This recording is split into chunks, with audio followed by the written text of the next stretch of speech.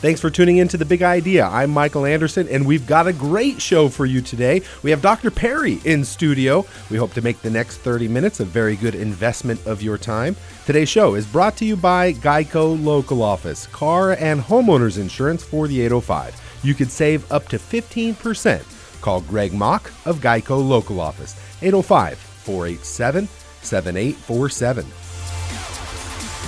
Today, our feature interview is with Dr. Perry. He's in studio. He's been wonderful for many years, providing fabulous content. He's written books. He's done corporate engagement with speaking. He's done a tremendous amount of work. I could list all of the companies he's worked with, names that you would definitely recognize: Charles Schwab, Ernst & Young, Dow Chemical, AT&T, Hewlett-Packard, and there's 20 more plus. So, Dr. Perry, it's a real treat to have you in studio today. Thank you for joining us. Michael, it's my pleasure to be on this side of the studios because, as you know, for 10 years I got to host my own show where you're sitting right now. So it's a real tickle to be back in the studio, to see Spence, to see you. I'm delighted that you invited me. And what a treat to be here again. Well, you've got so much good content that you've produced over the years, and I thought it would be wonderful to have you on and just, talk about a few things. Sure. And that's what a lot of this show has been over the few years that we've been doing it here, is trying to provide relevant and timely information to our listeners. We've had a number of authors on, we've had a number of great guests, and it's a real treat to have you on. But I know you're working on something now, and I want to start with this. We talked about embrace the obvious. Yes. Please share with our listeners what you're doing with this. I love that name, by the way, Embrace the Obvious. It's interesting about the obvious, and I have been in business either on a clinical basis or working with major organizations or both. I'm in my 44th year right now. The good news for you and for your listeners is I'm just beginning to get the hang of this line of work. And what I've noticed more than half the time across the board after several decades of doing this is that invariably the answers, the solutions, the deliverables, the conclusions that might be pragmatic are almost always in the obvious. They're almost always right in front of your face. Have you ever done this? Where are my glasses? Oh, what do you know? They're on my nose. Or where I can't find my keys and they're in your pocket. You ever done that kind of thing? Oh, all the time. That's right. Where's the peanut butter? I can't find. Oh, it's right in front. It's right there. It's right there. The saying my mom used to say, if it was a snake, it would have bit you. Exactly. So what's really curious about that, Michael, is as follows. That which is right in front of your face is almost always the origin of the solutions. And the paradox is what's right in front of your face is almost impossible to see. And that's generally true for everybody. Quick example about the obvious. If I say embrace the obvious, then the second part of that is practice common sense. And as you know, common sense is very uncommon. So I'll give you a quick example. Let's suppose I take you out to the local airport here. Okay. And let's suppose I put you left seat in front of a King Air twin turbojet, turboprop. They're turbojet engines that use propellers. So now I put you in left seat in the front by yourself, pilot seat, to fire up this King Air. And I say to you, okay, Michael, tell you what, how about you just get you do this and take it up and then do a few loop-to-loops and then a couple of touch and goes, and then you stop, land it, and come talk to me. Would you do that? Not a chance. Okay. That could be called common sense. And you would avoid doing that because I've no pilot's training under my belt, and that'd be very uncomfortable. That could be the obvious. Is that right? I would say so. Okay, so could we say it's unthinkable to go fly an airplane without a whole lot of training on how to do it? Yes, that is unthinkable. Okay. So you wouldn't dream of flying an airplane unless you really knew what you were doing, right? Right. On the other hand, you try to fly a marriage without knowing the first thing on how to do it. That's right, too. I think we all do. If you just look at the obvious, there's about a 60 plus or minus % marriage failure rate in this country after you've been married 5 to 8 years. That means close to 2/3 of all marriages invariably fail somewhere between 5 and 8 years. And the remaining people who stay married, more than half of those people are somewhere between bewildered and miserable. Have you ever noticed? I think it's a very difficult thing. Of course to it be is. successfully Okay, married. so let's suppose you were to take the same logic that could be the obvious. Well, if I got to learn how to fly an airplane, I got to take a lot of training on how to do it. And if marriage is a big deal, and let's make it even more complicated, let's add some children to the mix, then would it be a good idea to learn how to make a marriage fly? Certainly, I think So do people do that? There's good logic. Some people do. Definitely, some people do. How about the most majority? The majority of people don't. Yes, and that's very expensive, as you know. That's right. That's right. Another example about embrace the obvious.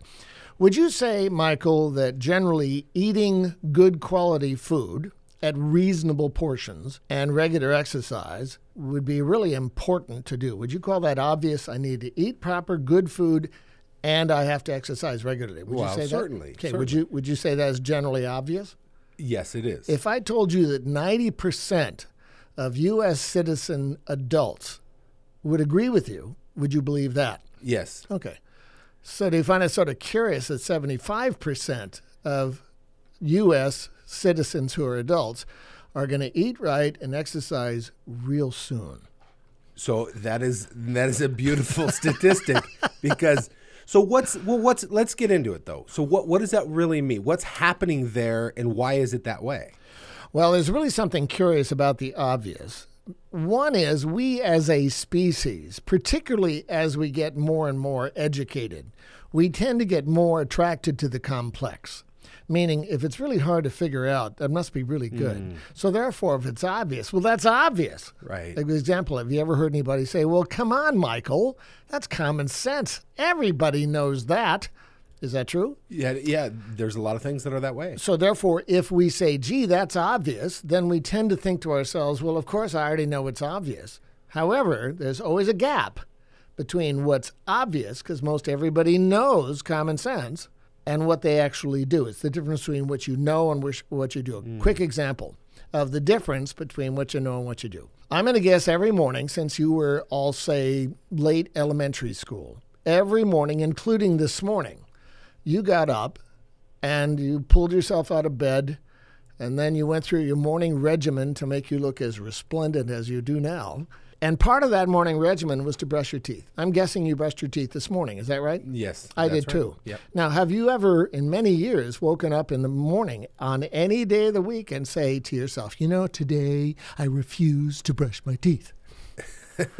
No, I've not said it that way, but I have missed days of brushing my teeth. Generally, is it a deliberate choice to brush your teeth?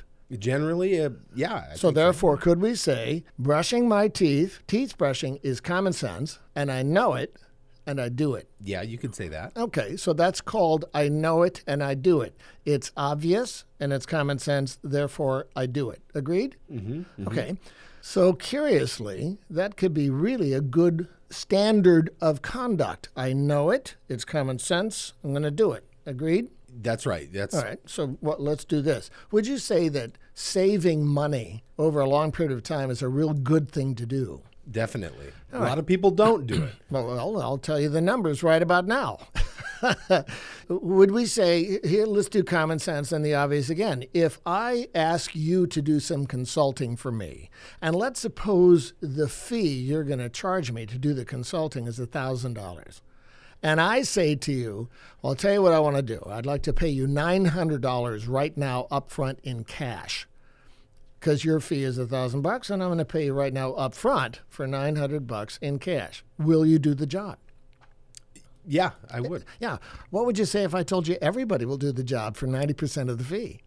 Yeah, I think most people would. Well, that could be obvious too. Right. So what's curious is if everybody would do the job for 90% of the fee, then what do you do with that extra 10%? I mean, what you could do is take the 10% off the top and put it aside in some bank somewhere. And many years later, you got a lot of money saved up because you would have done the job for 90% of the fee in the first place. Is that right? Yeah, that's right. Okay. So wait, that could be obvious and it could be common sense. Agreed? Okay. All right. A couple of months ago on the front page of the USA Today newspaper, there was an article about baby boomers. Now, I happen to be a baby boomer. I'm unclear if you are. You might be on the cusp. No. Okay. Not quite there. Okay. Well, then you have a few more years before you really want to illuminate your brain damage. Right. All right. So on the front page of USA Today, there was an article about baby boomers, of which I am one. And baby boomers were born somewhere between 1949 and 1961, something like that, which means many of them are either retired or they're retiring. Agreed? Okay. Okay. So get this, 80% of baby boomers today have less than $20,000 saved up. That seems insane. It's scary. Okay. No, furthermore, another one, a couple of weeks later in USA Today, front page came out and said that 80% of baby boomer parents are still paying for their own children. That's shocking. I have not heard that. So could we say that if you know that brushing your teeth is a really good thing to do, you know it, and then you actually do it, you got much better teeth over the long haul. If you know, for example, that saving money is a good idea, and you just always take 10% off the top, many years later, you got a bunch of money. If you know that eating right and exercising is really good, then you probably are going to be less likely to have hypertension, gastrointestinal problems, higher degrees of cancer, type 2 diabetes, sleep disorders, on and on and on, as enormous population of people have because they take such terrible care of themselves. Now, that could be all called embrace the obvious, and it could be called common sense. So what's interesting, after all these years of doing this, I've noticed that if I make my work a lot less complex and more concentrating on the obvious, which is invariably where all the solutions are, then I notice people are a lot less intimidated because it's free of sounding clinical. And moreover, if I can help them resolve, I need to start doing more of what I already know, because being highly functional is, common sense. Now you just have to do what you know. So the idea is, if I can get larger populations to observe the obvious and then apply their own thinking to operate from common sense, which is well over half the time, then they're by far more functional in every dimension of their lives than they are now. This is a great, understanding that you bring. Yes. But you and I and the listeners, we all know that a lot of people still struggle with embracing the obvious. Most people do. And I think one thing you mentioned, which I find interesting, you mentioned that sometimes we seek complexity. And when it is obvious, Yes. and when it is sometimes easy or basic, Yes. maybe we skip over it. We do skip over it. We tend to think, well, why would I want to focus on the obvious? I already know that. An example, customer service. You have customers, yes? Yes. Okay. How important in your business is customer service? Very important. Okay. Would you say it's number one?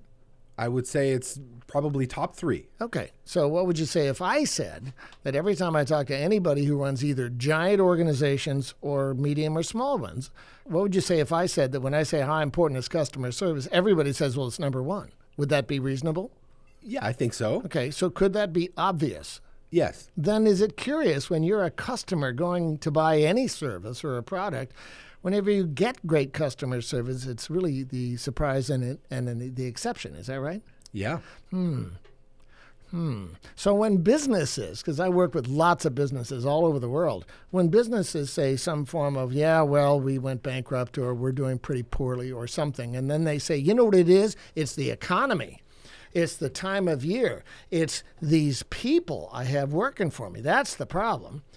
My thoughts are, talk to me about customer service. How important is that? And they'll say, it's number one. And I'll say, okay.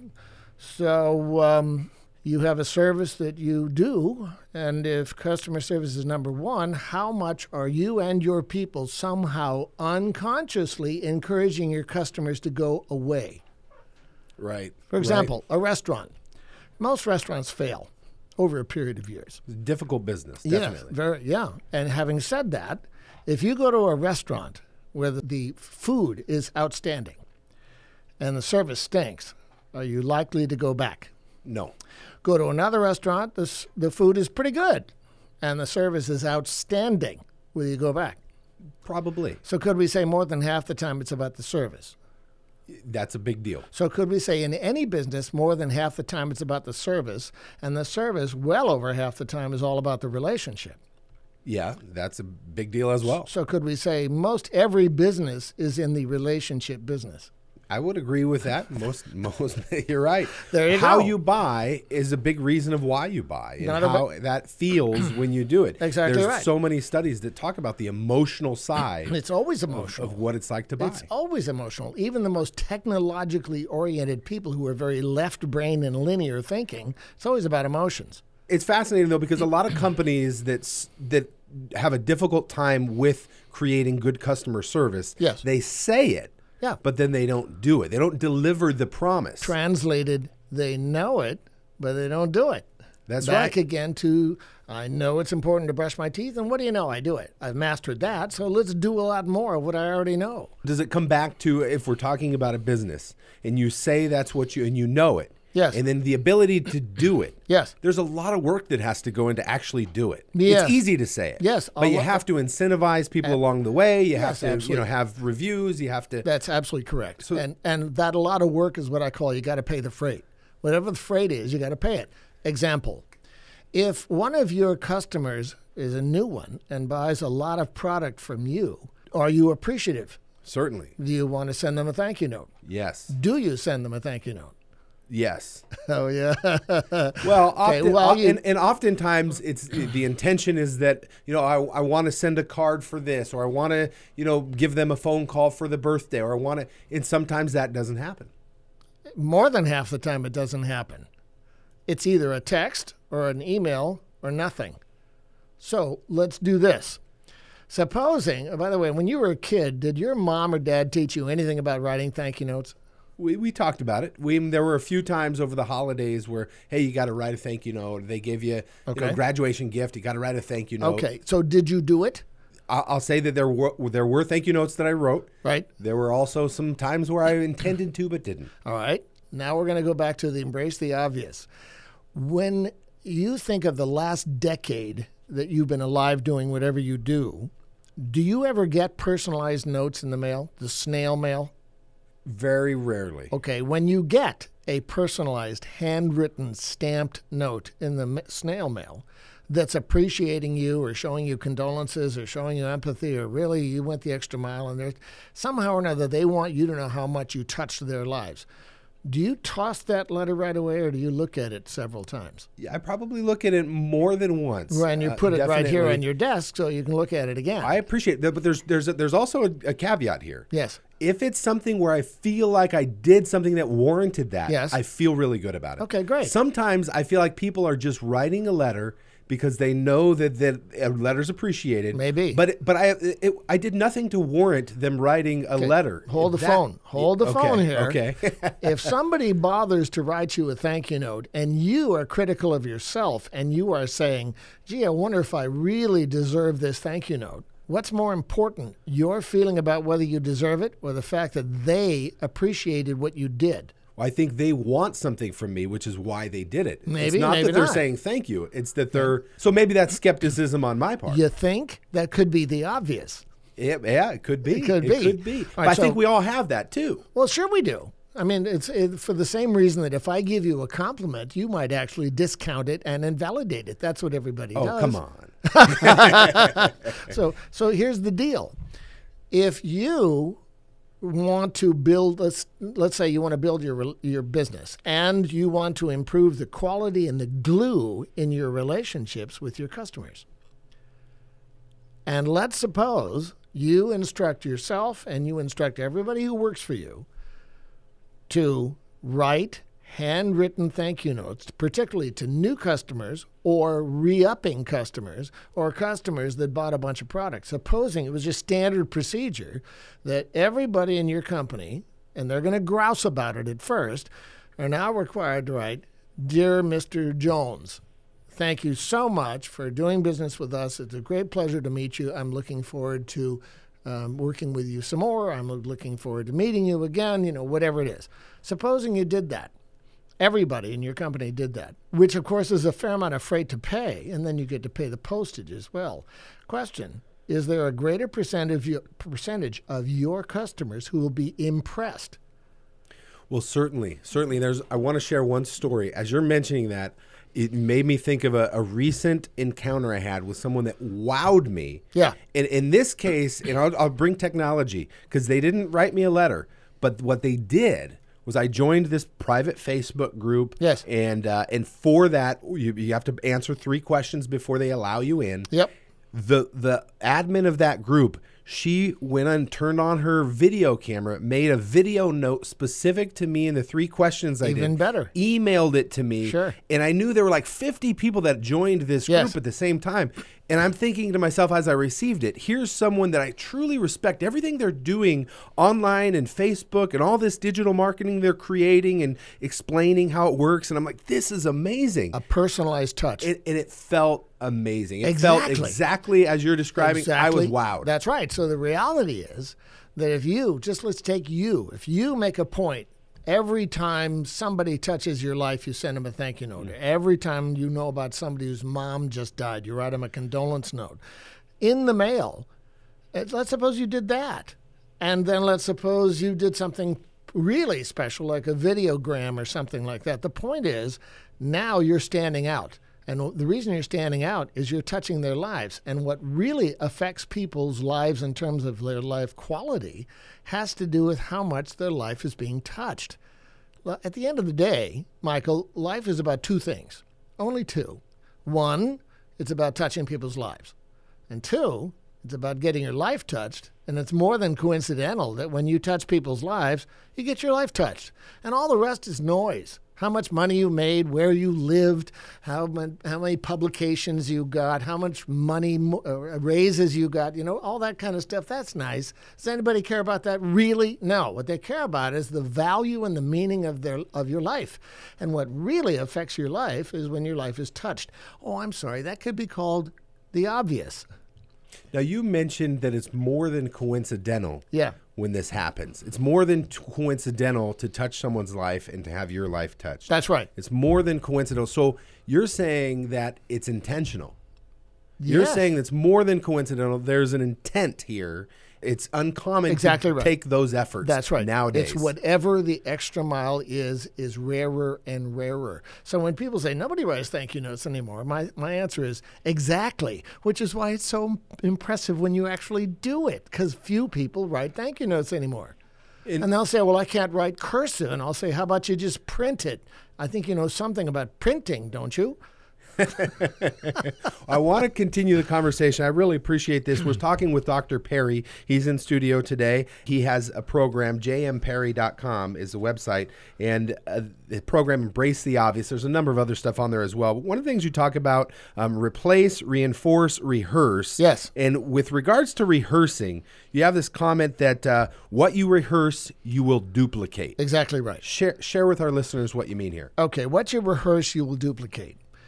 You know some people who complain, grouse, bellyache, catastrophize, awfulize most of the time. Is that right? Definitely. A lot of people are that way. Yes. They focus on the negative all the time. Yeah, so could we I say... think they relate on that. So you run across somebody who bellyaches and kicks and screams and jumps up and down and it isn't fair and see how I got work screwed sucks. over. And this is work that guy didn't and, do me right. Yeah, that's right. And I hate you too.